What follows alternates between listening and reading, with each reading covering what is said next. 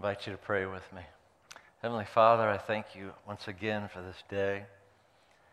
Thank you that yours is a love that has been expressed, not simply in words, but in the most powerful way possible when you sent Jesus to die on that cross for our sins, giving us an opportunity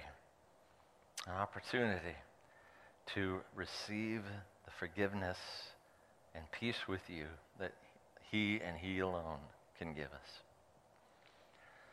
Lord, I just ask in the wonder of that love that in the next few minutes, as we consider your word, that you would, out of that love, speak to us personally, regardless of where we are in our spiritual journey today, whether we would understand ourselves to be a Jesus follower or one who is maybe just beginning to investigate the claims of Christ and the Bible.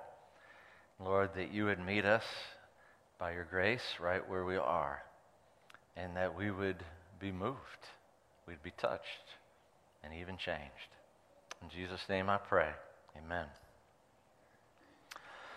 Well, tomorrow night, if you were to turn on the Chicago Cubs St. Louis Cardinal baseball game that is taking place in St. Louis, and if you looked a little bit higher up into the seating, in the area that I understand will be in the shade, you'll see me. That's right. This week, I get to do something I have never done before in my life, so that's kind of special. And that is to be live at a Chicago Cubs baseball game. Now, living 45 minutes from Chicago, very natural to be drawn to the Cubbies, even though they lose all the time, but that's okay. Every 100 years we get a World Series. I mean, what more could you ask for? And yet I never went to one of their games. And as the story goes, as it does quite often during a season, the Cubs are struggling. But a Pirates fan reminded me after first service that his team was significantly behind even the Cubs. So I felt better about that, at least we're not the Pirates, right? That kind of a thing. But they're not doing well. And they started out with such gusto. I mean, they were in first place for a while, and it was just going so well, and then loss and defeat and more loss, and nobody got to fly their little W flag because they just kept losing and going down, and they may get to where the Pirates are before this thing's all over. And it's got to the point where they're just saying, hey, maybe we need to unload all our players and we just, reset and sell everything and, just sink the ship and maybe something will happen better next year. It's not good. It's just not good. But I'm going to be there and I'm going to be cheering. Hopefully for a win, but I'm not holding my breath. And this scene of a consistent pattern of losing, of being in a place where inside we just want to win. We just want a W. I mean, every single where I turn and everywhere I go and everything I'm thinking about is just loss, lose. You ever been there? Today's story is a story of victory. A victory coming to a group of people who had and continue to even this day to experience an incredible amount of hardship and loss. They needed a W. They needed a victory. God had made a promise that through his people, the people of Israel, a Messiah would come, and that through him, Abraham, his descendants, the nations of the world would be blessed.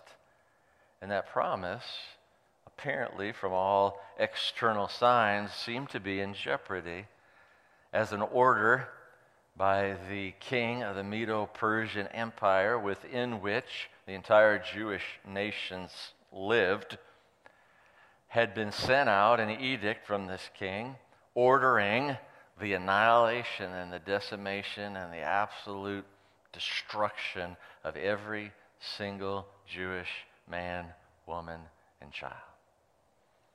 This was hanging over their heads. And God, as we have watched in his providential hand, has established Esther as the queen of the empire at this time, about 500 years before Christ, about 2,500 years ago to us. And with her also established her older cousin / adopted father as the prime minister, replacing the prime minister who had conspired against the Jewish people to have them all annihilated, and got the king with his ring to sign this edict of annihilation. Haman, at this point in the story, is removed from the story, but he is just the face. The deep roots of hatred and anti-Semitism were throughout this empire, and they ran very deep, very deep. The Jews celebrated when Mordecai was able to write a second edict, but the second edict could not remove the first one. The second one could simply give the people of Israel the opportunity to defend themselves, knowing with that edict then there would not be an engagement with the Medo-Persian forces and governors and all them to join in the slaughter of the Jews. And that simply the opportunity to defend themselves, they were celebrating, dancing in the streets. Just the opportunity to defend themselves. There hasn't been a fight yet. There hasn't been a win yet. There hasn't been any movement in the reality of this horrible edict over the top of them for their annihilation as a people. That hasn't been removed yet. It's still in play. And yet they celebrated. This picture is one that is not unfamiliar to us. Evil, maniacal people plotting and planning to kill, slaughter, and destroy the Jewish people. We find the scene opening in chapter 9. After the second decree has been sent out, the remaining time, a few months, goes by, and now the date has come where the first edict was to be in effect, and now the second one on top of it, two competing edicts of the king happening on the very same day. Let's see what happens as we read the first 19 verses of chapter 9 today. So on March 7th, the two decrees of the king were put into effect. On that day, the enemies of the Jews had hoped to overpower them, but quite the opposite happened. It was the Jews who overpowered their enemies. The Jews gathered in their cities throughout all the king's provinces to attack anyone who tried to harm them. But no one could make a stand against them, for everyone was afraid of them. And all the nobles of the provinces, the highest officers, the governors, and the royal officials helped the Jews for fear of Mordecai. For Mordecai had been promoted in the king's palace, and his fame spread throughout all the provinces as he became more and more powerful. So the Jews went ahead and on the appointed day struck down their enemies with the sword. They killed and annihilated their enemies and did as they pleased with those who hated them. In the fortress of Susa itself, the Jews killed 500 men.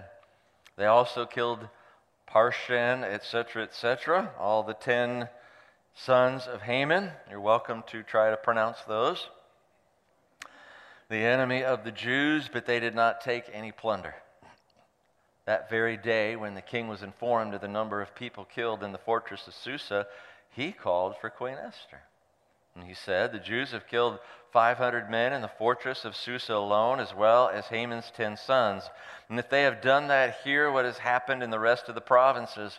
But now, what more do you want? It will be granted to you. Tell me, and I will do it." And Esther responded, "If it pleases the king, give the Jews in Susa permission to do again tomorrow as they've done today. And let the bodies of Haman's 10 sons be impaled on a pole." So the king agreed, and the decree was announced in Susa, and they impaled the bodies of Haman's 10 sons. Then the Jews at Susa gathered together on March 8th and killed 300 more men, and again they took no plunder. Meanwhile, the other Jews throughout the king's provinces had gathered together to defend their lives. They gained relief from all their enemies, killing 75,000 of those who hated them, but they did not take any plunder. This was done throughout the provinces on March 7th, and on March 8th they rested, celebrating their victory with a day of feasting and gladness. The Jews at Susa killed their enemies on March 7th and again on March 8th, and they rested on March 9th, making that their day of feasting and gladness. So to this day, rural Jews living in remote villages celebrate an annual festival and holiday on the appointed day in late winter, when they rejoice and send gifts of food to each other. Victory. Win. Having been under the death sentence, God in his providential hand has made a way for them to defend themselves, and they experienced an incredible victory, a deliverance over their enemies. This scene of battle, of war, of struggle from the very beginning of the book of the Bible through the end of the book of the Bible, it is a very common theme that there is a battle that is raging. And there's a reason for that. Whether we are aware of it or not, we were born into a war. As you see, before God said, "Let there be," there were other beings that God had created. Satan, the angels, and they, before God created the universe that we know, time and space, and us in his image, that we are told in the Bible that Satan rebelled against God, wanting to establish himself as an object of worship, and that a third of the angels fell with him.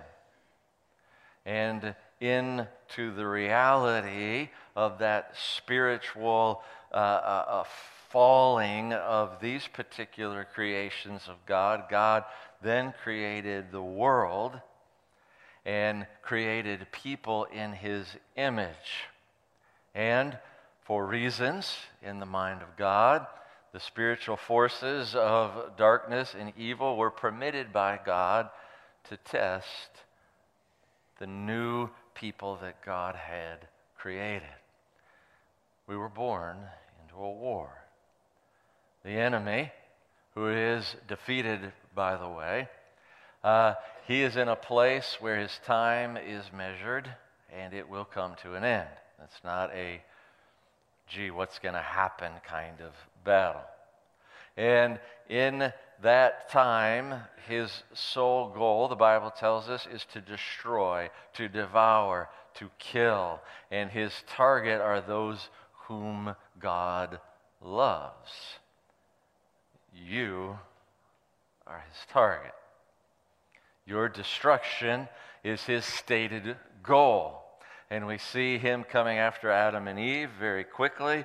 They're giving in to the temptation. Then the prophetic word that there will be one, as God is speaking to the serpent, that he will crush your head, but you will bruise his heel. Speaking to that first prophetic word of Jesus. And so we are in this reality that there is a fight in the spiritual realms, and it absolutely makes sense why the people of God, be they Jewish, be they Christian, are in this place of constant assault by this world and this world's systems. They are hated by the enemy.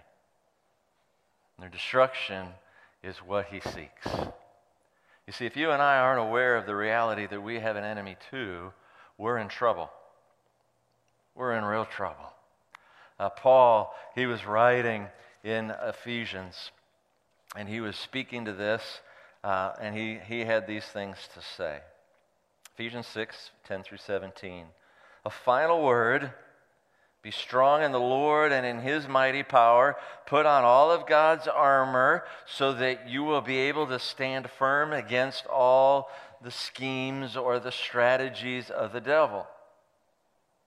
For we are not fighting against flesh and blood enemies, but against evil rulers and authorities of the unseen world, against mighty powers in this dark world, and against evil spirits in the heavenly places.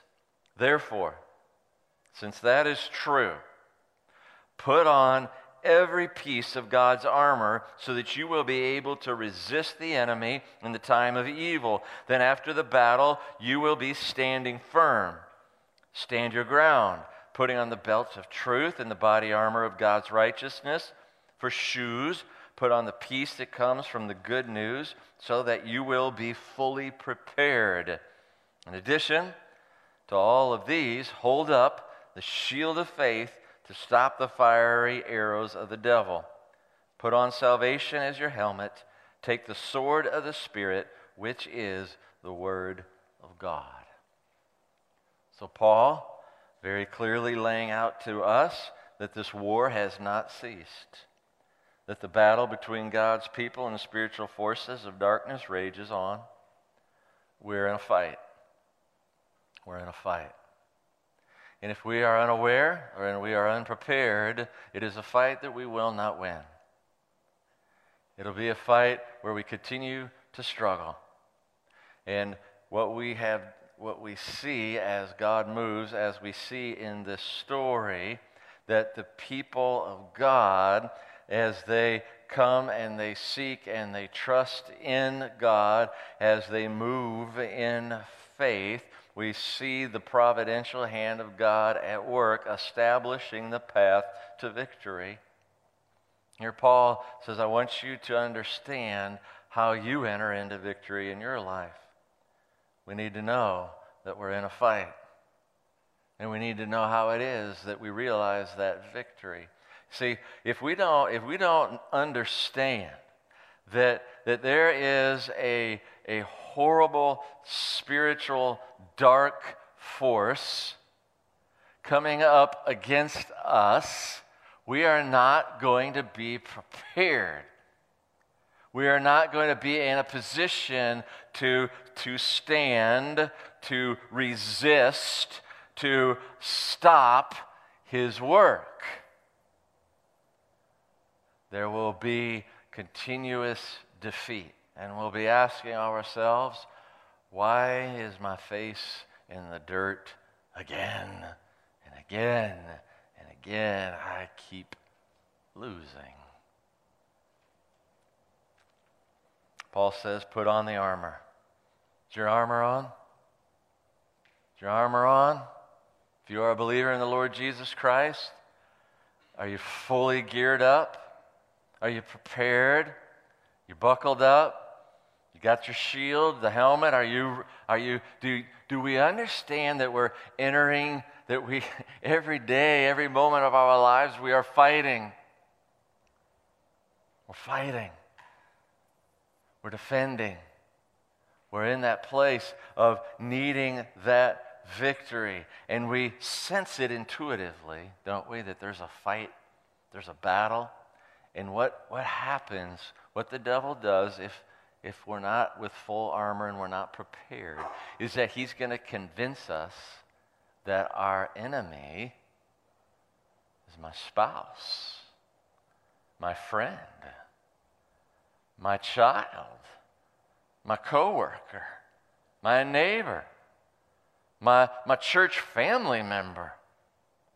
And I'm going to get convinced, because his primary weapons is deceit and lies. I'm going to become convinced that I have to fight them, that they're my enemy.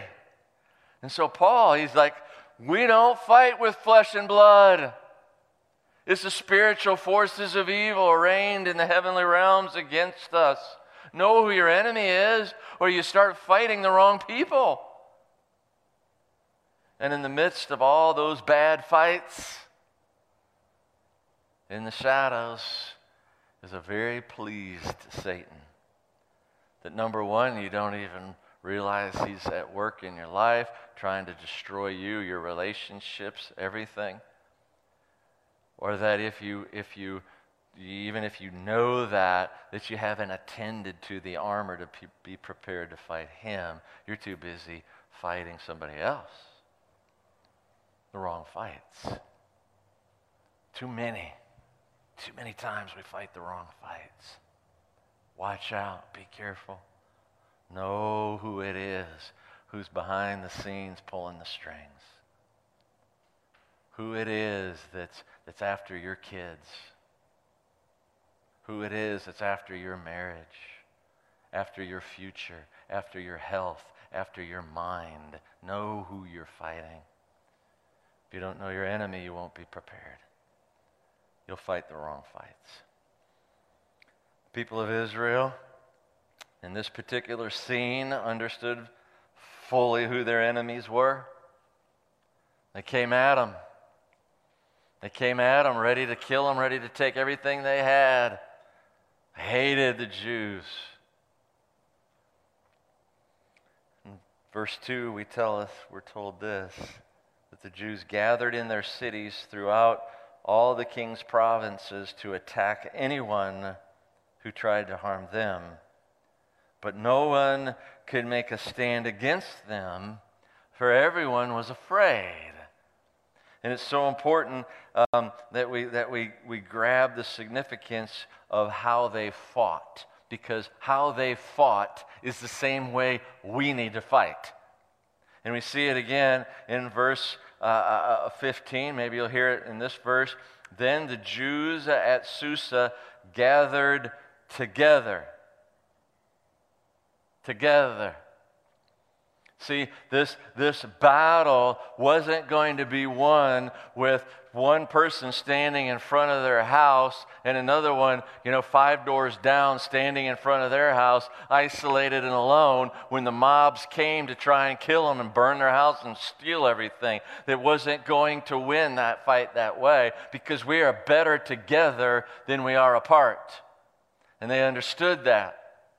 And so, in the months preceding the attacks from their enemy up against them, they were prepared, they were ready, they were organized, they had a plan, they had gathered together to take their stand. And you see, the body of Christ, as God has revealed it and built it through the power of His Holy Spirit, is to be one. That those who believe in the Lord Jesus Christ are brought into God's family. They are brothers and sisters in Christ. They are one in the Spirit. They are better together than apart. As a matter of fact, together the church knocks down the gates of hell. And this is why the devil is so intent on driving you from me and me from you. Because he knows together, literally, we're invincible. Not because of our power, but because of the power of God at work. Nothing can stand against the body of Christ, united in spirit and purpose. Oh, they couldn't stand. They couldn't. These mobs of people, they were hating. They could not stand against the Jews. They were ready because they came together. This is exactly why the enemy wants you to get confused as to who your enemy is. Because you start fighting with the person there in the pew down a few ways, and the person behind you a little bit, or the person who lives in the house a couple of doors down, or the people in the office, and you got this whole fighting thing going on. You think your spouse or your kid, and you're fighting with them. Guess who's not winning anywhere? See, the battle has come to us, and it's fierce, brutal. Destruction and death is the goal of the enemy. He knows his future is certain. Hell has been prepared for the devil and all of his angels. And his desire is to take as many of us with him as he possibly can.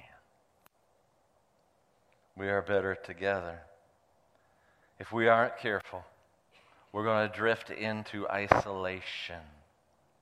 We're going to drift into this thinking, and I've heard many people say it, Jesus and me, Jesus and me, Jesus and me. No, it's Jesus and we. We have to understand that. We're knit together. We're all gifted and equipped by the Holy Spirit for what purpose? To build each other up. Now, you and I imagine, have probably sat at a few campfires in our day, and the logs are burning, and this is great, and then it starts to get a little late, and the mosquitoes start chewing our legs off, and we're saying to ourselves, you know what, it's probably time to call it a night. And so what do? Grab a stick, and we move one log there, and another log there, and another one over there, and maybe another one over here. See, separated logs don't burn. They don't burn. The fire goes out. Separated followers of Jesus don't burn with the passion and the power of Christ. If you and I are isolated today, we're not taking our place alongside our brothers and sisters. We're not in the battle. We're isolated. The spiritual gifts that we've been given for the others are not in play, and the church suffers for it. You're needed. You're wanted. You're priceless in the kingdom of God. Isolated, disconnected relationally, disconnected from mission and purpose, and of heart and mind, you're in a place of vulnerability to the real enemy who is driving the isolation in your life. Don't take my word for it. We read Hebrews chapter 10, 24, 25. Let us think of ways to motivate one another to acts of love and good works. Okay, how do we do that? And let us not neglect our meeting together as some people do, but encourage one another, especially now that the day of his return is drawing near. Let us not neglect being together. Don't neglect it. Don't get isolated. Don't be relationally alone. There are Lone Ranger Christian is an oxymoron. It's we're together. We're united in spirit and purpose under the headship of the Lord Jesus Christ, empowered by the Holy Spirit, given the only message of salvation that is available in the gospel of Jesus Christ. It's the power of God unto salvation for those who are being saved. That belongs to the church, and you are the church. And I need you. And you need me. We need each other to stand, to remind each other hey, where's your breastplate of righteousness today? Hey, where's that belt of truth? I don't see that on your armor here. You got people in your life who know you that well? Verse 16. We watch and we see they rise up.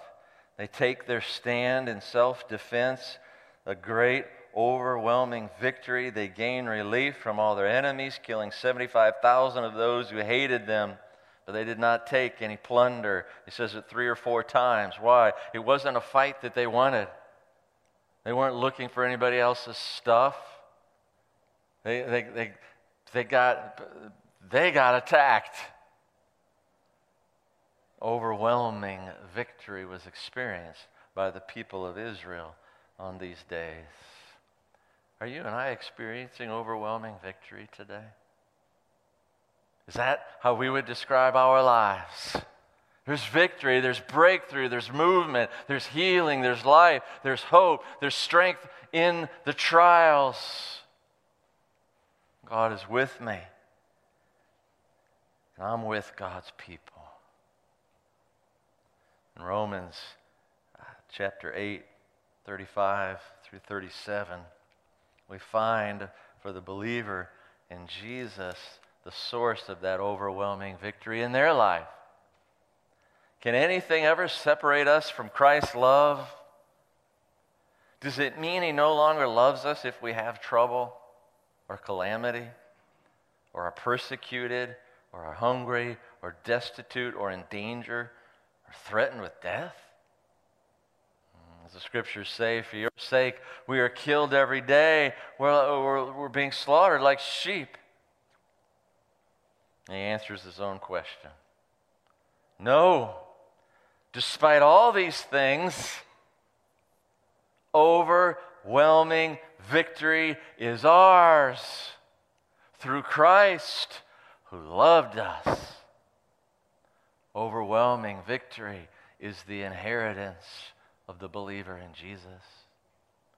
Because it is Jesus' victory that we are believing and trusting in for the forgiveness of sin and peace with God. His victory is ours. His victory is overwhelming, and it's ours. And if we don't know that, and if we don't understand that we have this overwhelming victory, we will be doing life with expectations that are inconsistent with the realities of overwhelming victory. And when we know that we have it, our expectations change. If I know that I have Christ's overwhelming victory in my life, I don't wake up and look in the mirror and go, gee, I wonder how many times you're going to sin today, dude.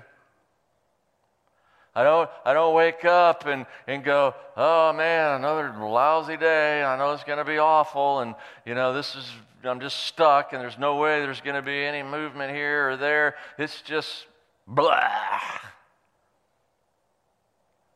Where's the overwhelming victory? Oh, it doesn't mean, as He said, that I'm not going to be persecuted or have hardships. He didn't say that at all. He said in the midst of it, you'll experience the overwhelming victory, and you're going to enter it into it with each other. Into it with each other. Change our expectations. How do we live in that victory? I would recommend a very different start to the day than that one I just described. Romans chapter 12.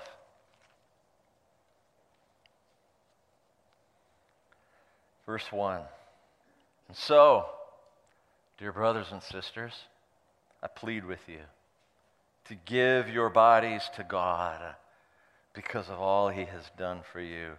Let them be a living and holy sacrifice, the kind He will find acceptable.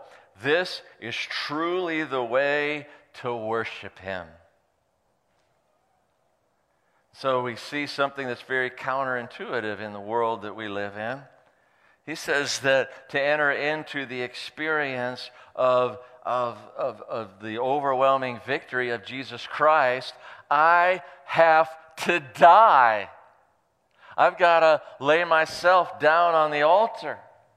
And that's why over and over I encourage us on a regular basis, hey, give God those first 5 minutes of the day. You stop, you fall to your knees, and you say, God, here I am, take me.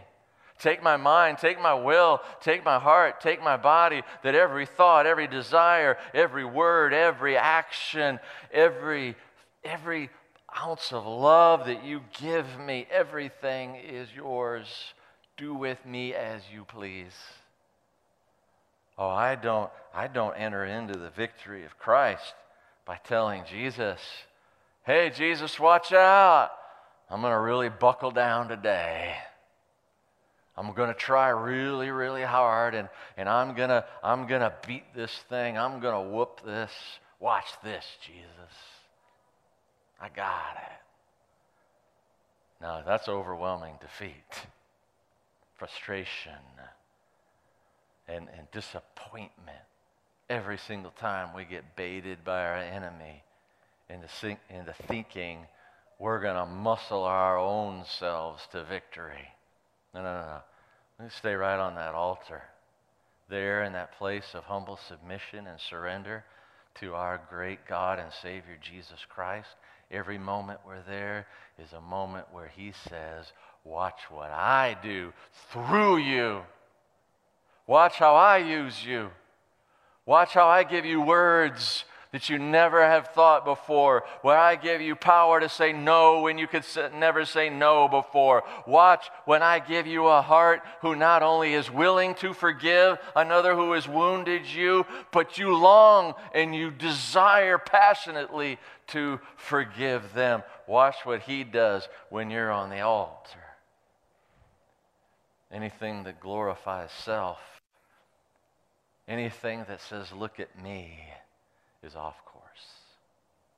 It's always, look at Him. Look at Him. Can we bear witness today to the victories in our lives that we've experienced because the Lord Jesus had us? He brought us to a place of brokenness. He humbled us. We see reconciliation between spouses. We see children taking a different direction in life than the one that they were headed. We see addictions be broken. We see fear being abolished in the power and the strength of God. What's our story? What kind of stories are we telling? Stories of victory or stories of defeat? Father God, I thank you for the privilege of your word. I ask that the reality of the experience that you desire us to have, life and life to the fullest, would be ours.